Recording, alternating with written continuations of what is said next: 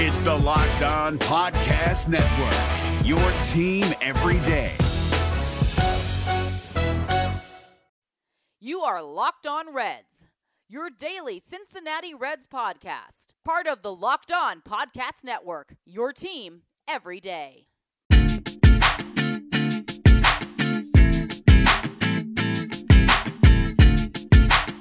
What's up, Reds fans? My name is Jeff Carr, and you are Locked On Reds. And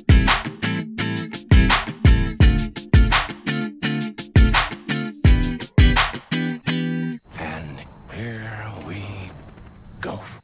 What's up, Reds fans, and welcome into the Locked On Reds podcast here on this Wednesday. Thank you so much for downloading and listening to today's show. On today's show, I'm going to recap last night's game, and I'm going to take a look at a Twitter post that really brought Reds Twitter together. And for once, I want to praise Reds Twitter. That's right, we're going to talk good about the wonderful Twitter.com. But before we get to that, make sure that you are subscribed to the podcast on iTunes, Spotify, Google Play, Stitcher, and the Himalaya podcasting app.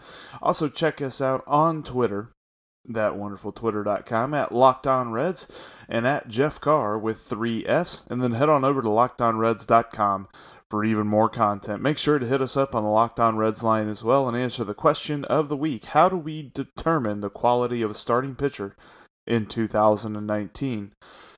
So let's jump right into it. Tuesday night, the Reds opened up a little 2-game set in Anaheim against the Angels, and it was a tough one to watch. The Reds really didn't show up in spades. In fact, Joey Votto hit a home run in the first inning, and that's all that she wrote for the Reds offense, because they were able to get some hits, get some walks, get some guys on base, and they left them there. Or in some cases, they grounded into double plays. And just offensively could get nothing going against Andrew Heaney, who up to this point had some rough outings. He pitched 5 times, had 5 starts, said he was coming off of some multiple injuries, and the Reds probably gave him back a little bit of confidence, which, hey, that's why they're pros. But at the same time, it's kind of tough to swallow now that as you look at it. So the Reds won 6 in a row, and now they've lost 3 in a row.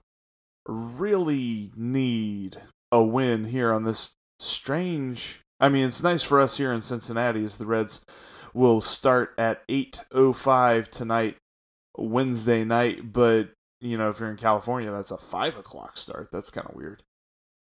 But the Reds really need to win this one, as it looks to be a bullpen game for the Angels, as the starter is still TBD at this point, or TDB, if you're Michael Scott there. But the Reds on a whole, they had some rough-looking plays, especially in the field. There was an instance where Mike Trout hit a pop-up that he himself believed to be an out. It was in shallow center field. Jose Peraza went out to catch it, and Nick Senzel came in to catch it, and I think they both had a flashback to earlier in the season whenever they collided with each other, and neither of them caught the ball. Fell down for a single, and it didn't end up being a run for them at that point, but there was an instance later on in the game, by the time that Jose Peraza had moved to left field and replaced Phil Irvin, who started in left field, who had a pretty decent defensive day. And there was a fly ball. Shohei Ohtani hit it to Peraza. It was right up against the wall. Peraza caught it. And there was a dude on second for the Angels. Tovar was his name. Wilfredo Tovar, I believe. And on the pop fly, dude was just absolutely paying attention and motored it. Tagged up from second and scored.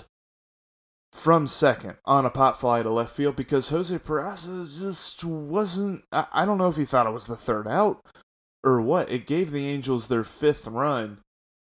And, you know, it's always nice to tack on insurance runs, but that put them at least the lead within, just above the worrisome slam distance, or right there at slam distance, to tie the game.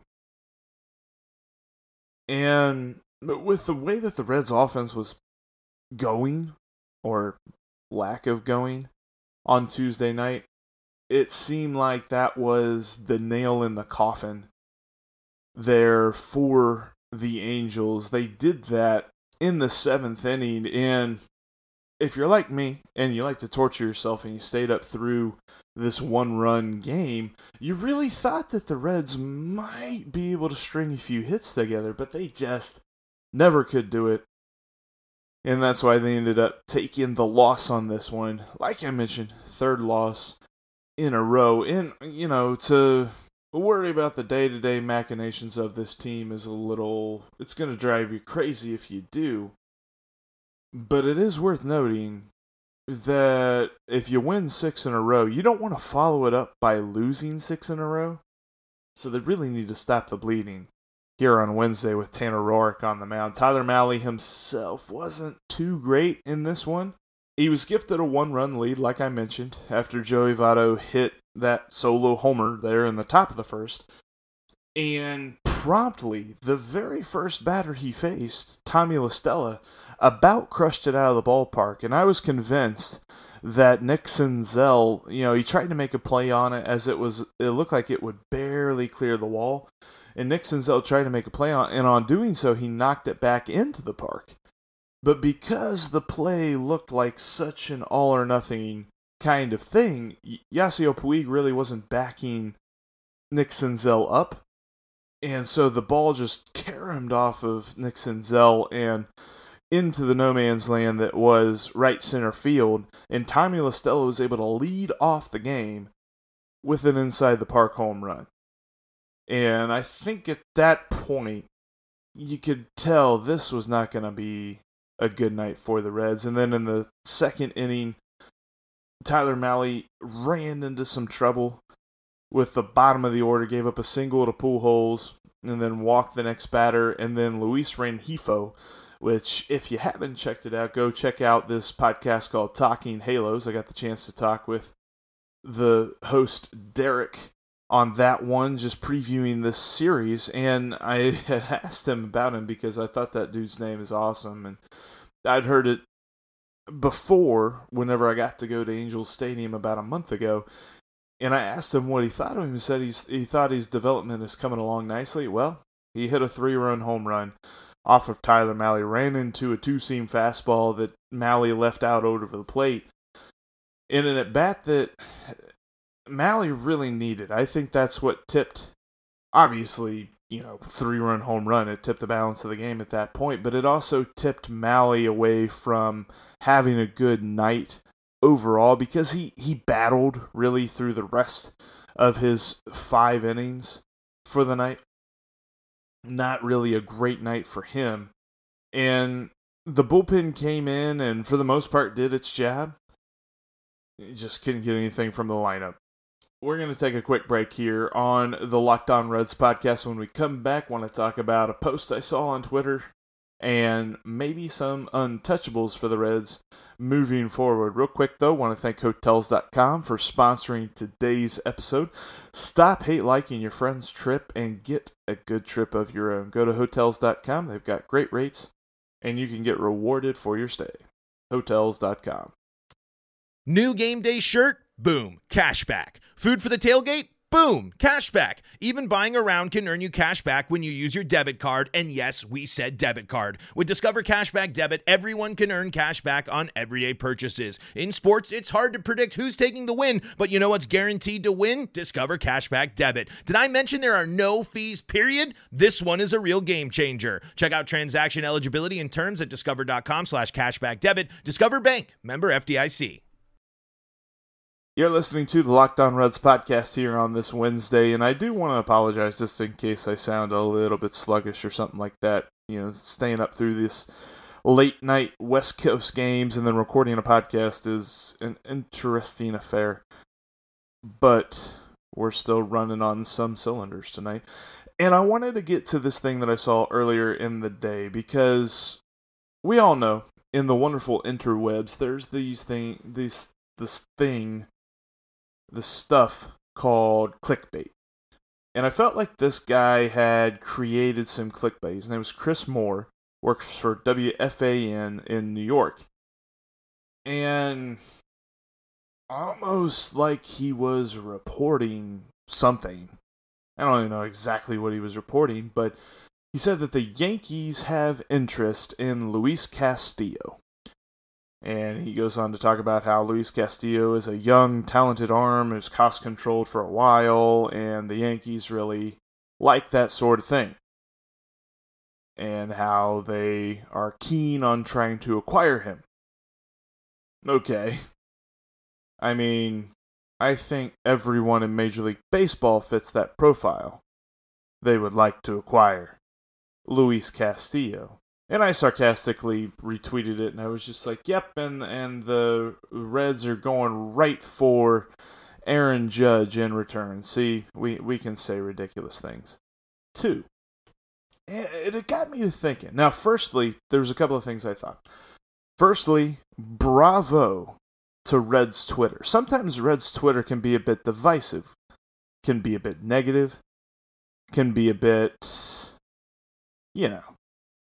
kind of what Twitter gets. But Reds Twitter as a whole came together and basically told this dude that he was flat crazy. Because it's Luis Castillo. What on earth would the Reds be doing if they're trading him? I mean, sure, there's probably a haul that in the long run would make sense. But as Chris Moore was making it seem, it was as if the Yankees had the right package that they would send of like prospects or something. And I'm like, Luis Castillo's practically a prospect himself. He's still a young dude.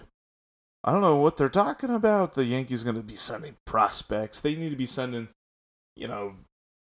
any deal. I just, it leads me into my next point of this whole thought about Luis Castillo is there are untouchables for the Reds. And I know in the years past we have said, with the way that they've struggled, they said there should be no player that is untouchable. Now there should be guys who you better really just completely floor the Reds front office in order for them to deal away. But that doesn't mean that they should just shake their head immediately. But I gotta believe Luis Castillo has now entered that category because, and some people were asking if this was legit, and who knows. But my hypothetical scenario in which Chris Moore figured something out with this, figured out a, quote-unquote rumor that the Yankees wanted Luis Castillo, I think it was probably something of the Reds called the Yankees and were like, hey, Clint Frazier. And the Yankees were like, hey, Luis Castillo. And I gotta believe the phone call didn't last too much longer after that. So yeah, you can say names all you want, but Luis Castillo is not going to be a dude that I see the Reds shipping out for pretty much anything. I also think that Nick Senzel needs to be that way as well. I think it's Castillo and Nick Senzel are your just untouchable dudes because I think Nick Senzel is a corner piece for this franchise for a long time to come. And then I heard the term guys that you just need to be, need your socks knocked off. And then you could trade them, but you got to get your socks knocked off to trade them. Like Eugenio Suarez and guys like that. And I agree with that too. It just, I don't know. It was a funny thing to see this post. And then the way that Reds Twitter came together. And it was such that even Chris Moore himself followed up, I think it was a few minutes after he sent the tweet about Luis Castillo, maybe about a half an hour after it. He tweeted out, he was just like, I congratulate the Reds fans on Twitter for their undying passion and belief in Luis Castillo. And I love that. Now, he may have been saying that tongue-in-cheek and being all sarcastic-like, but I love that he at least acknowledges all of the responses that he for sure got And he even followed up with a tweet a few hours later, and he said, "Learned a lot on Twitter today. Starting pitching is the most coveted asset in baseball, according to fans. I'm glad the Yanks don't believe that. Games would be a lot duller. They may not win the title, but they're the most entertaining team in baseball. And by the way, they may." And by saying, by the way, they may win the title. Dude, wake up. Come on. Starting pitching, when you got it, you know you got it, and you're happy that you got it. And when you don't have it, it's pretty much the only thing you can think of. Because even though the Reds have had really great starting pitching and still set under 500 this season, I still feel a lot better about them this season than I have in any of the previous 5 seasons because they have great pitching. So yes, starting pitching is the most coveted thing by fans, and for a very good reason. And Luis Castillo should be untouchable. And that's all I got to say about it. That'll end it for the Wednesday edition of the Locked On Reds podcast. Thank you so much for downloading and listening to today's show. Tomorrow's show, we're going to wrap up the Reds and Angels series. Hopefully be talking about a Reds win.